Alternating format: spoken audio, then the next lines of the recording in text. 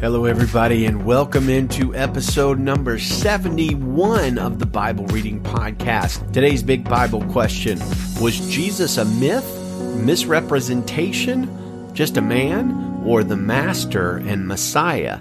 And we're going to talk about how the female first witnesses of the resurrection actually answered that question. So happy Tuesday to you, my friends. Our passages today in the Bible are Exodus 22, Job chapter 40, John chapter 1, and 2 Corinthians 10. And I don't know if you've noticed it, but everybody's been talking about the coronavirus around, and for the last few weeks, we've been reading the books of 1st and 2nd Corinthians.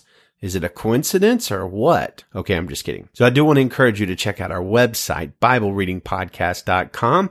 I want to beg you for reviews on iTunes and sharing the show with your friends on social media. And if you do more of those things, I'll do less of making corny jokes about coronavirus. Deal? Deal. Today, we're still focused on the women witnesses of the wondrous resurrection of Jesus, but I would be absolutely remiss not to at least point us towards that magisterial passage in John 1. In the beginning was the Word, and the Word was with God, and the Word was God. So let's turn it over to Charles Spurgeon for a moment. He's not going to give us any corny jokes, but he is going to point us in a great direction for this passage. And Spurgeon says, John is especially careful that we should know that Jesus is a real and true person, and therefore he tells us that the divine word of whose fullness we have received is most assuredly God. No language can be more distinct and explicit than that which John uses concerning Jesus. He ascribes to him the eternity which belongs alone to God. In the beginning was the Word. He, beyond all question, claims divinity for Jesus. The Word was God. He ascribes to him creative power. All things were made by him, and without him was not anything made that was made. He ascribes to him self-existence, which is the essential characteristic of God. In him was life. He claims for him a nature peculiar to God. God is light, and in him is no darkness at all. And he says that the Word is the true light, which lights every man that comes into the world. No writer could be more definite in the expressions he uses, and beyond all question, he sets forth the true and proper deity of that blessed one whom we all must receive if we would obtain eternal salvation. Yet John does not fail to demonstrate that our Lord was also man. He says the Word was made flesh, not merely assumed manhood, but was made flesh, made not merely man as to his nobler part, his soul, but man as to his flesh, his lower element. Our Lord was not a phantom, but one who, as John declares in his first epistle, could be seen and heard and touched and handled. The Word was made flesh and dwelt among us. He lived with the sons of men. A carpenter's shed his lowly refuge, and the caves and mountains of the earth his midnight resort and his afterlife. He dwelt among sinners and sufferers, among mourners and mortals, himself completing his citizenship among us by becoming obedient unto death, even the death of the cross. Thus, while he is so august a person that heaven and earth tremble at the majesty of his presence, yet he is so humble a person that he is not ashamed to call us brethren. As promised yesterday, we continue discussing Luke chapter 24 today. The resurrection is most certainly worth a two-part episode and really much more than that.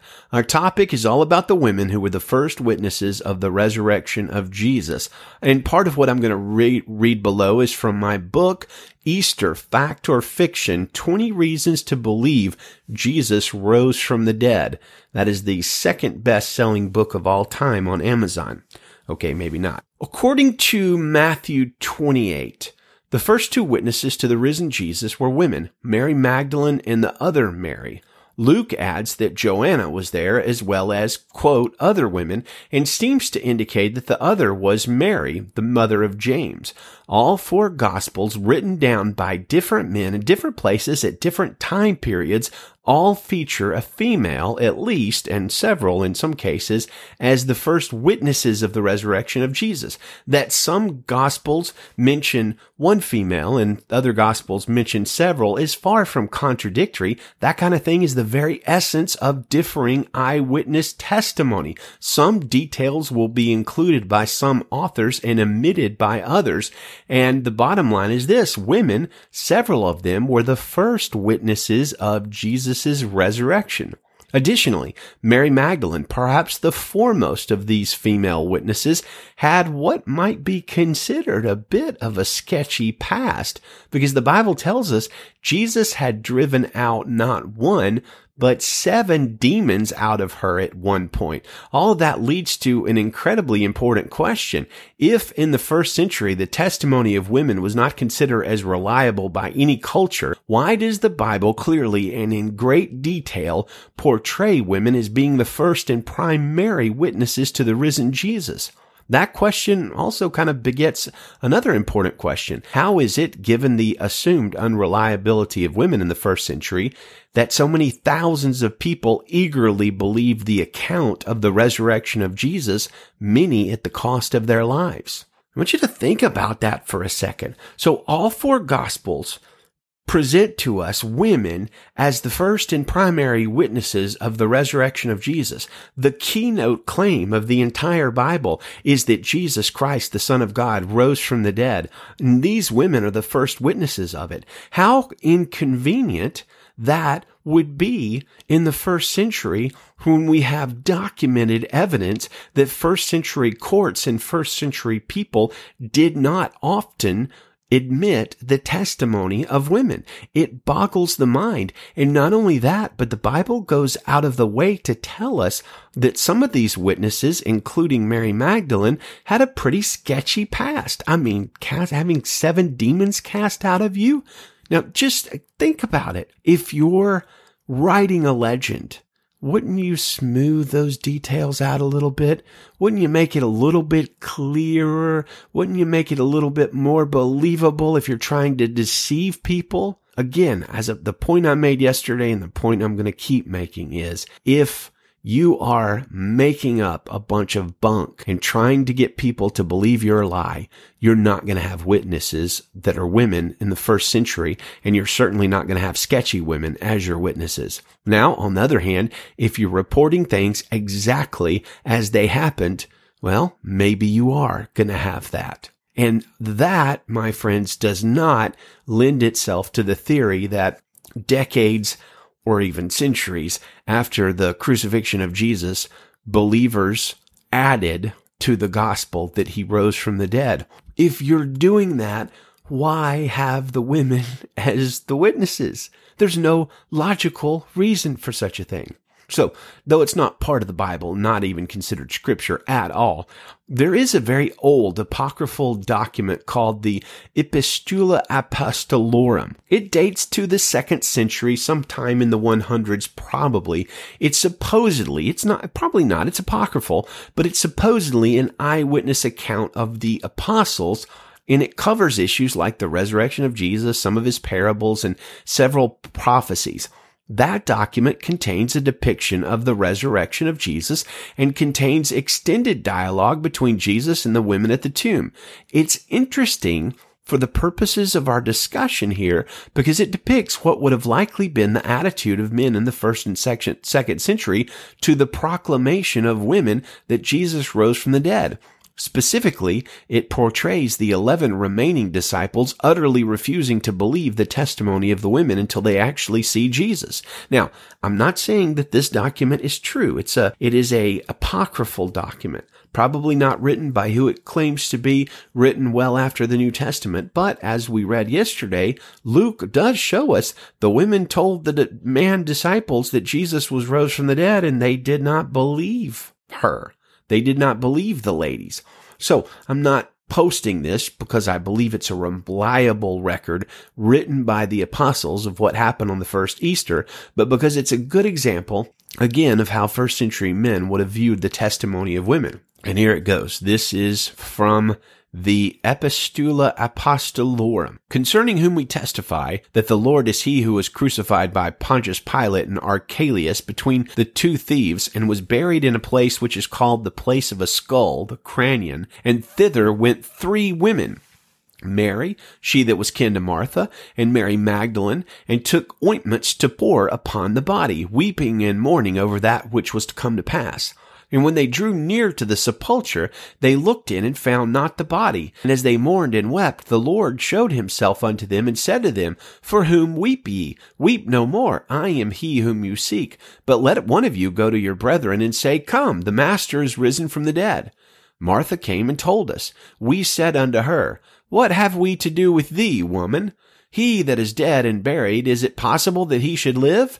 And we believed her not that the Savior was risen from the dead. Then she returned unto the Lord and said unto him, None of them hath believed me that thou livest. And he said, Let another of you go unto them and tell them again. So Mary came and told us again, and we believed her not. And she returned unto the Lord, and she also told him. Then said the Lord unto Mary and her sisters, Let us go unto them. And he came and found us within and called us out. But we thought it was a phantom, and believed not that it was the Lord. Then he said he unto us, Come, fear ye not, I am your master, even he. O Peter, whom thou didst deny thrice, and dost thou deny again? And we came unto him, doubting in our hearts whether it were he. Then he said unto us, Wherefore doubt you still and are unbelieving? I am he that spoke of you of my flesh and my death and my resurrection. But that you may know that I am he, do, Peter, put your finger into the print of nails in mine hands. And thou also, Thomas, put thy finger into the wound of the spear in my side. But thou, Andrew, look on my feet and see whether they press the earth.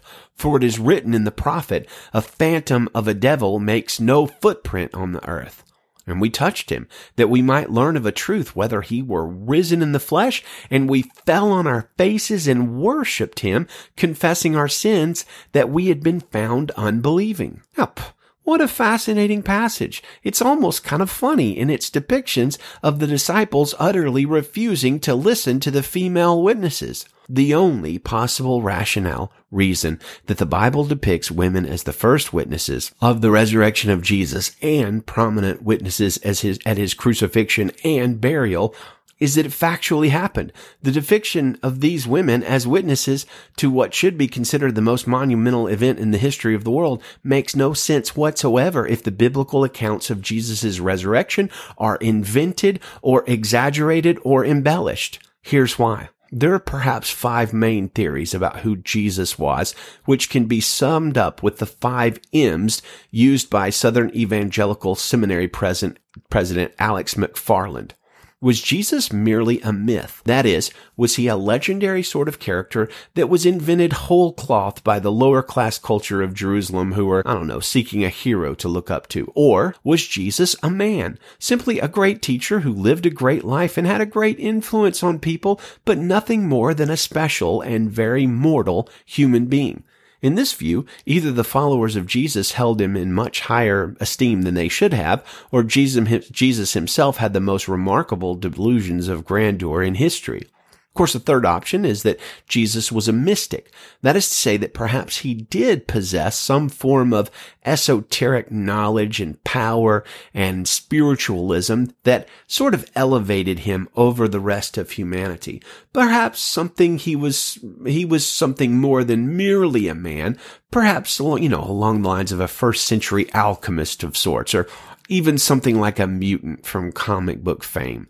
Under this theory, Jesus wasn't God, nor was he immortal, and he certainly wasn't able to save humanity, but maybe he was somehow, some way, an Übermensch, more than an average person. A fourth possibility is that Jesus was a misrepresentation. Now, this theory is popularized by writers like Dan Da Vinci Code Brown, and it poses that the church, or some other body, deified Jesus long after his death and magnified him and his accomplishments, maybe in some sort of bid to gain power and control people. In this view, Jesus was merely a teacher, a man, or maybe a slight mystic that got heavily promoted after his lifetime into something much more, somebody who overcame death, for instance.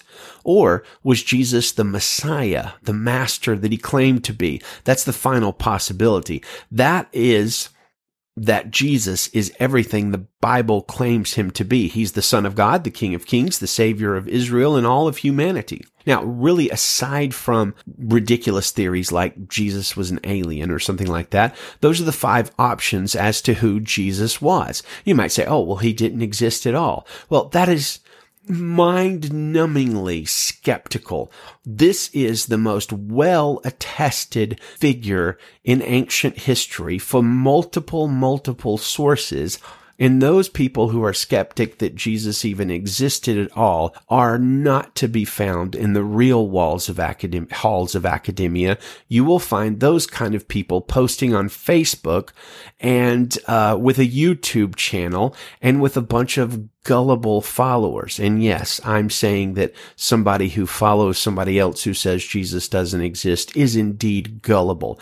It is the most well-attested fact of history, of at least ancient history, that Jesus of Nazareth walked the earth. If he literally and historically rose from the dead, then several of those possibilities we just discussed are eliminated outright. Men, for instance, don't come back from the dead. Mystics really don't come back from the dead either. Misrepresentations and myths certainly don't come back from the dead. In light of those potential identities of Jesus, I want you to ponder this question. Why invent and insert women as the first witnesses on Easter morning if the resurrection was a myth or an embellishment or a misrepresentation or an intentional deception?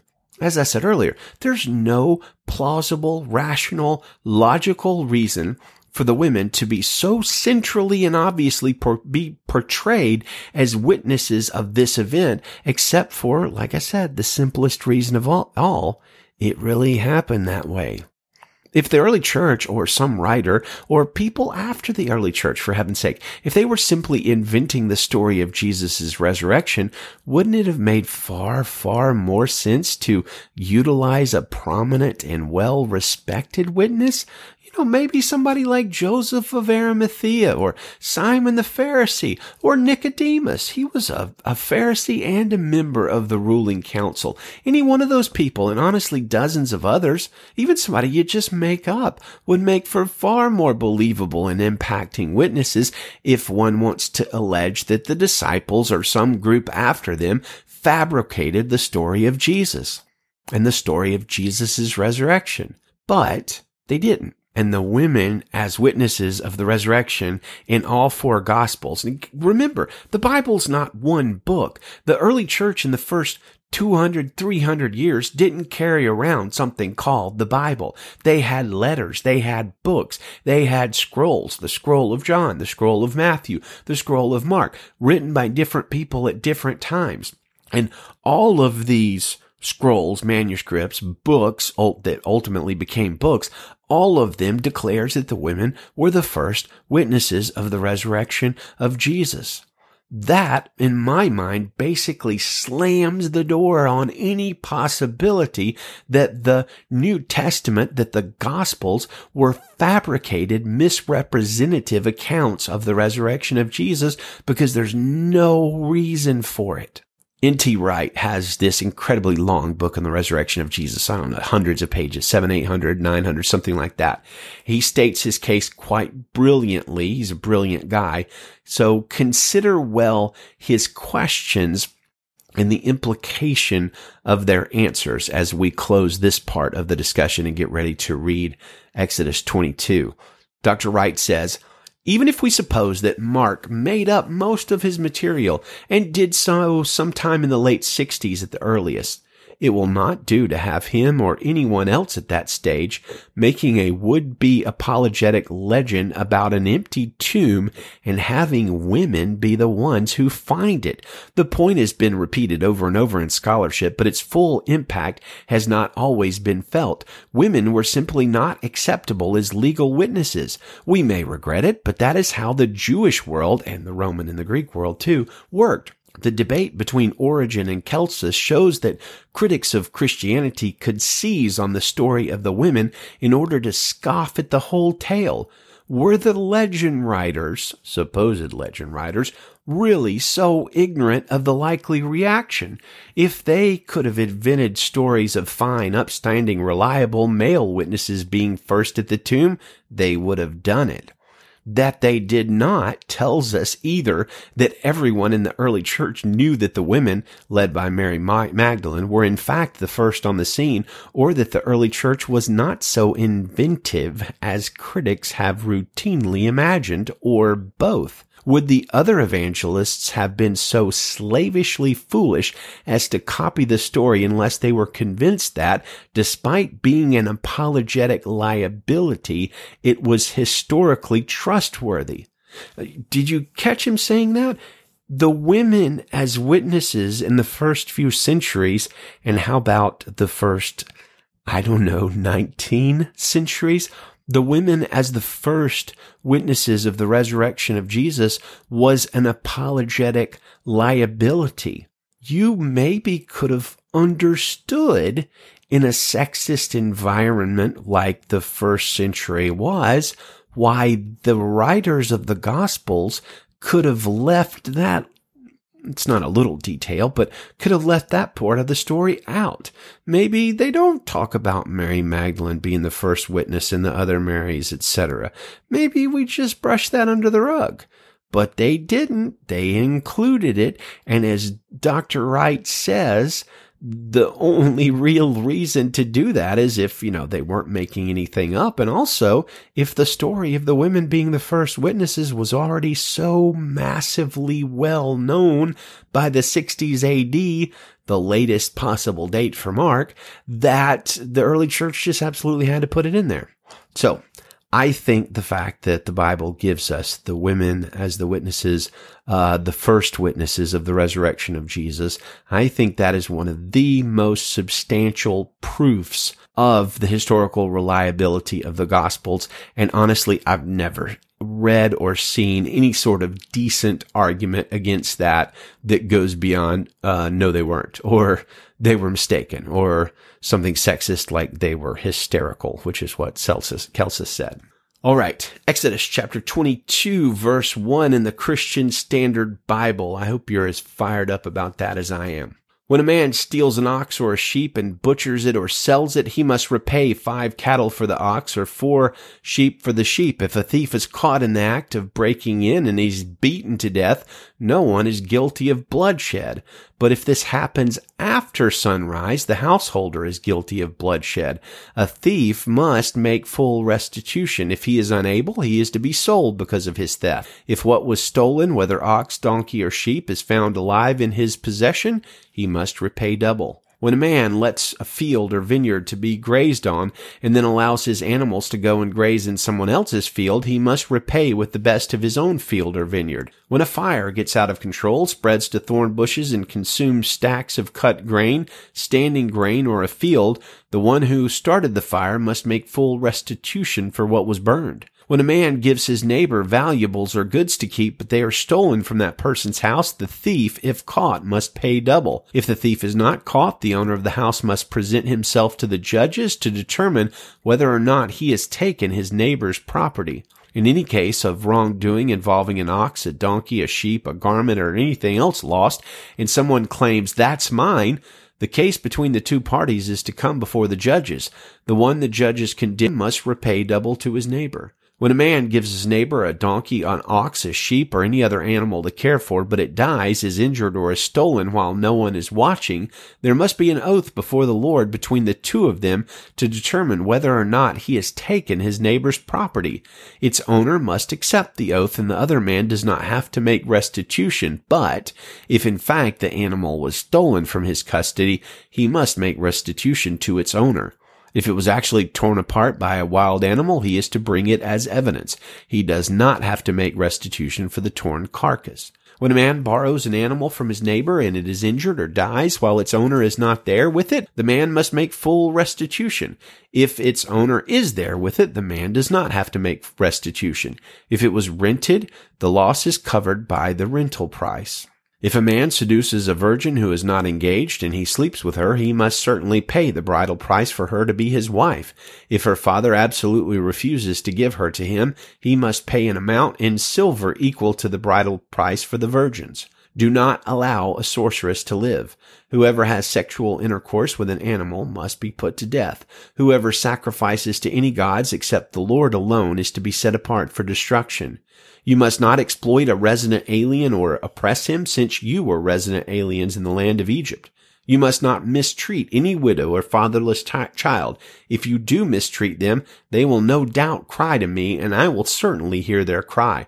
My anger will burn, and I will kill you with the sword. Then your wives will be widows, and your children fatherless. If you lend silver to my people, to the poor person among you, you must not be like a creditor to him. You must not charge him interest. If you ever take your neighbor's cloak as collateral, return it to him before sunset, for it is his only covering. It's the clothing for his body. What will he sleep in? And if he cries out to me, I will listen, because I am gracious. You must not blaspheme God or curse a leader among your people. You must not hold back offerings from your harvest or your vats. Give me the firstborn of your sons. Do the same with your cattle and your flock. Let them stay with their mothers for 7 days, but on the 8th day you are to give them to me. Be my holy people. You must not eat the meat of a mauled animal found in the field. Throw it to the dogs. Job chapter 40, verse 1. The Lord answered Job, Will the one who contends with the Almighty correct him? Let him who argues with God give an answer. Then Job answered the Lord, I am so insignificant. How can I answer you? I place my hand over my mouth. I've spoken once, and I will not reply. Twice, but now I can add nothing. Then the Lord answered Job from the whirlwind, Get ready to answer me like a man. When I question you, you will inform me. Would you really challenge my justice? Would you declare me guilty to justify yourself? Do you have an arm like God's? Can you thunder with a voice like his? Adorn yourself with majesty and splendor, and clothe yourself with honor and glory. Pour out your raging anger. Look on every proud person and humiliate him. Look on every proud person and humble him. Trample the wicked where they stand. Hide them together in the dust. Imprison them in the grave. Then I will confess to you that your own right hand can deliver you. Look at Behemoth, which I made along with you. He eats grass like cattle. Look at the strength of his back and the power and the muscles of his belly. He stiffens his tail like a cedar tree. The tendons of his thighs are woven firmly together. His bones are bronze tubes. His limbs are like iron rods. He is the foremost of God's works. Only his Maker can draw the sword against him. The hills yield food for him, while all sorts of wild animals play there. He lies under the lotus plants, hiding in the protection of marshy reeds. Lotus plants cover him with their shade. The willows by the brook surround him. Though the river rages, Behemoth is unafraid. He remains confident, even if the Jordan surges up to his mouth. Can anyone capture him while he looks on, or pierce his nose with snares? John chapter 1, verse 1. In the beginning was the Word, and the Word was with God, and the Word was God. He was with God in the beginning. All things were created through him, and apart from him, not one thing was created that has been created. In him was life, and that life was the light of men. That light shines in the darkness, and yet the darkness did not overcome it. There was a man sent from God whose name was John. He came as a witness to testify about the light so that all might believe through him. He was not the light, but he came to testify about the light. The true light that gives light to everyone was coming into the world. He was in the world, and the world was created through him, and yet the world did not recognize him. He came to his own, and his own people did not receive him. But to all who did receive him, he gave them the right to be children of God, to those who believe in his name, who were born not of natural descent, or of the will of the flesh, or of the will of man, but of God. The Word became flesh and dwelt among us. We observed his glory. The glory is the one and only Son from the Father, full of grace and truth. John testified concerning him and exclaimed, "This was the one of whom I said, the one coming after me ranks ahead of me because he existed before me." Indeed, we have all received grace upon grace from his fullness. For the law was given through Moses, grace and truth came through Jesus Christ. No one has ever seen God, the one and only Son, who is himself God and is at the Father's side. He has revealed him. This was John's testimony when the Jews from Jerusalem sent priests and Levites to ask him, "Who are you?" He didn't deny it, but confessed, "I am not the Messiah." "What then?" they asked. "Are you Elijah?" "I am not," he said. "Are you the prophet?" "No," he answered. "Who are you then?" they asked. "We need to give an answer to those who sent us. What can you tell us about yourself?" He said, "I am a voice of one crying out in the wilderness, 'Make straight the way of the Lord,' just as Isaiah the prophet said." Now they had been sent from the Pharisees, so they asked him, "Why then do you baptize if you aren't the Messiah or Elijah or the prophet?" "I baptize with water," John answered them. "Someone stands among you, but you don't know him. He is the one coming after me, whose sandal strap I am not worthy to untie." All this happened in Bethany across the Jordan where John was baptizing. The next day John saw Jesus coming toward him and said, "Here is the Lamb of God who takes away the sin of the world. This is the one I told you about. After me comes a man who ranks ahead of me because he existed before me. I didn't know him, but I came baptizing with water so he might be revealed to Israel." And John testified, "I saw the Spirit descending from heaven like a dove, and he rested on him. I didn't know him, but he who sent me to baptize with water told me, 'The one you see the Spirit descending and resting on, he is the one who baptizes with the Holy Spirit. I have seen and testified that this is the Son of God.'" The next day John was standing with two of his disciples. When he saw Jesus passing by, he said, "Look, the Lamb of God." The two disciples heard him say this and followed Jesus. When Jesus turned and noticed them following him, he asked them, "What are you looking for?" They said to him, "Rabbi," which means teacher, "where are you staying?" "Come and see," he replied. So they went and saw where he was staying, and they stayed with him that day. It was about 4 p.m. Andrew, Simon Peter's brother, was one of the two who heard John and followed him. He first found his own brother, Simon, and told him, "Hey, we found the Messiah," which is translated the Christ, and he brought Simon to Jesus. When Jesus saw him, he said, "You are Simon, son of John. You will be called Cephas," which is translated Peter. The next day, Jesus decided to leave for Galilee. He found Philip and told him, "Follow me." Now Philip was from Bethsaida, the hometown of Andrew and Peter. Philip found Nathanael and told him, "Hey, we found the one whom Moses wrote about in the law, and so did the prophets, Jesus, the son of Joseph from Nazareth." "Can anything good come out of Nazareth?" Nathanael asked him. "Come and see," Philip answered. Then Jesus saw Nathanael coming toward him and said about him, "Here truly is an Israelite in whom there is no deceit." "How do you know me?" Nathanael asked. "Before Philip called you, when you were under the fig tree, I saw you," Jesus answered. "Rabbi," Nathanael replied, "you are the Son of God. You are the King of Israel." Jesus responded to him, "Do you believe because I told you I saw you under the fig tree? You will see greater things than this." Then he said, "Truly I tell you, you will see the heaven opened and the angels of God descending and ascending on the Son of Man." 2 Corinthians 10, verse 1. Now, Paul, I myself appeal to you by the meekness and gentleness of Christ, I who am humble among you in person, but bold towards you when absent. I beg you that when I am present, I will not need to be bold with the confidence by which I plan to challenge certain people who think we are behaving according to the flesh. For although we live in the flesh, we do not wage war according to the flesh, since the weapons of our warfare are not of the flesh, but are powerful through God for the demolition of strongholds. We demolish arguments and every proud thing that is raised up against the knowledge of God, and we take every thought captive to obey Christ, and we are ready to punish any disobedience once your obedience is complete. Look at what is obvious. If anyone is confident that he belongs to Christ, let him remind himself of this. Just as he belongs to Christ, so do we. For if I boast a little too much about our authority, which the Lord gave for building you up and not for tearing you down, I will not be put to shame. I don't want to be seen as though I am trying to terrify you with my letters.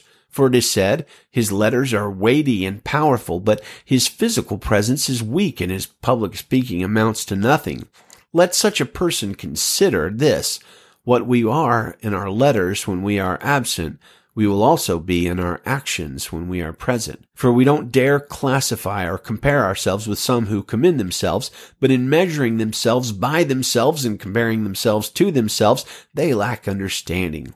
We, however, will not boast beyond measure, but according to the measure of the area of ministry that God has assigned to us, which reaches even to you. For we are not overextending ourselves as if we had not reached you, since we have come to you with the gospel of Christ. We're not boasting beyond measure about other people's labors. On the contrary, we have the hope that as your faith increases, our area of ministry will be greatly enlarged, so that we may preach the gospel to the regions beyond you without boasting about what has already been done in someone else's area of ministry. So let the one who boasts boast in the Lord. For it is not the one commending himself who is approved, but the one who the Lord commends. And friends, brothers and sisters, may we be the one whom the Lord commends, not by our righteousness, but by the righteousness of Jesus. May the Lord bless you and keep you. Godspeed.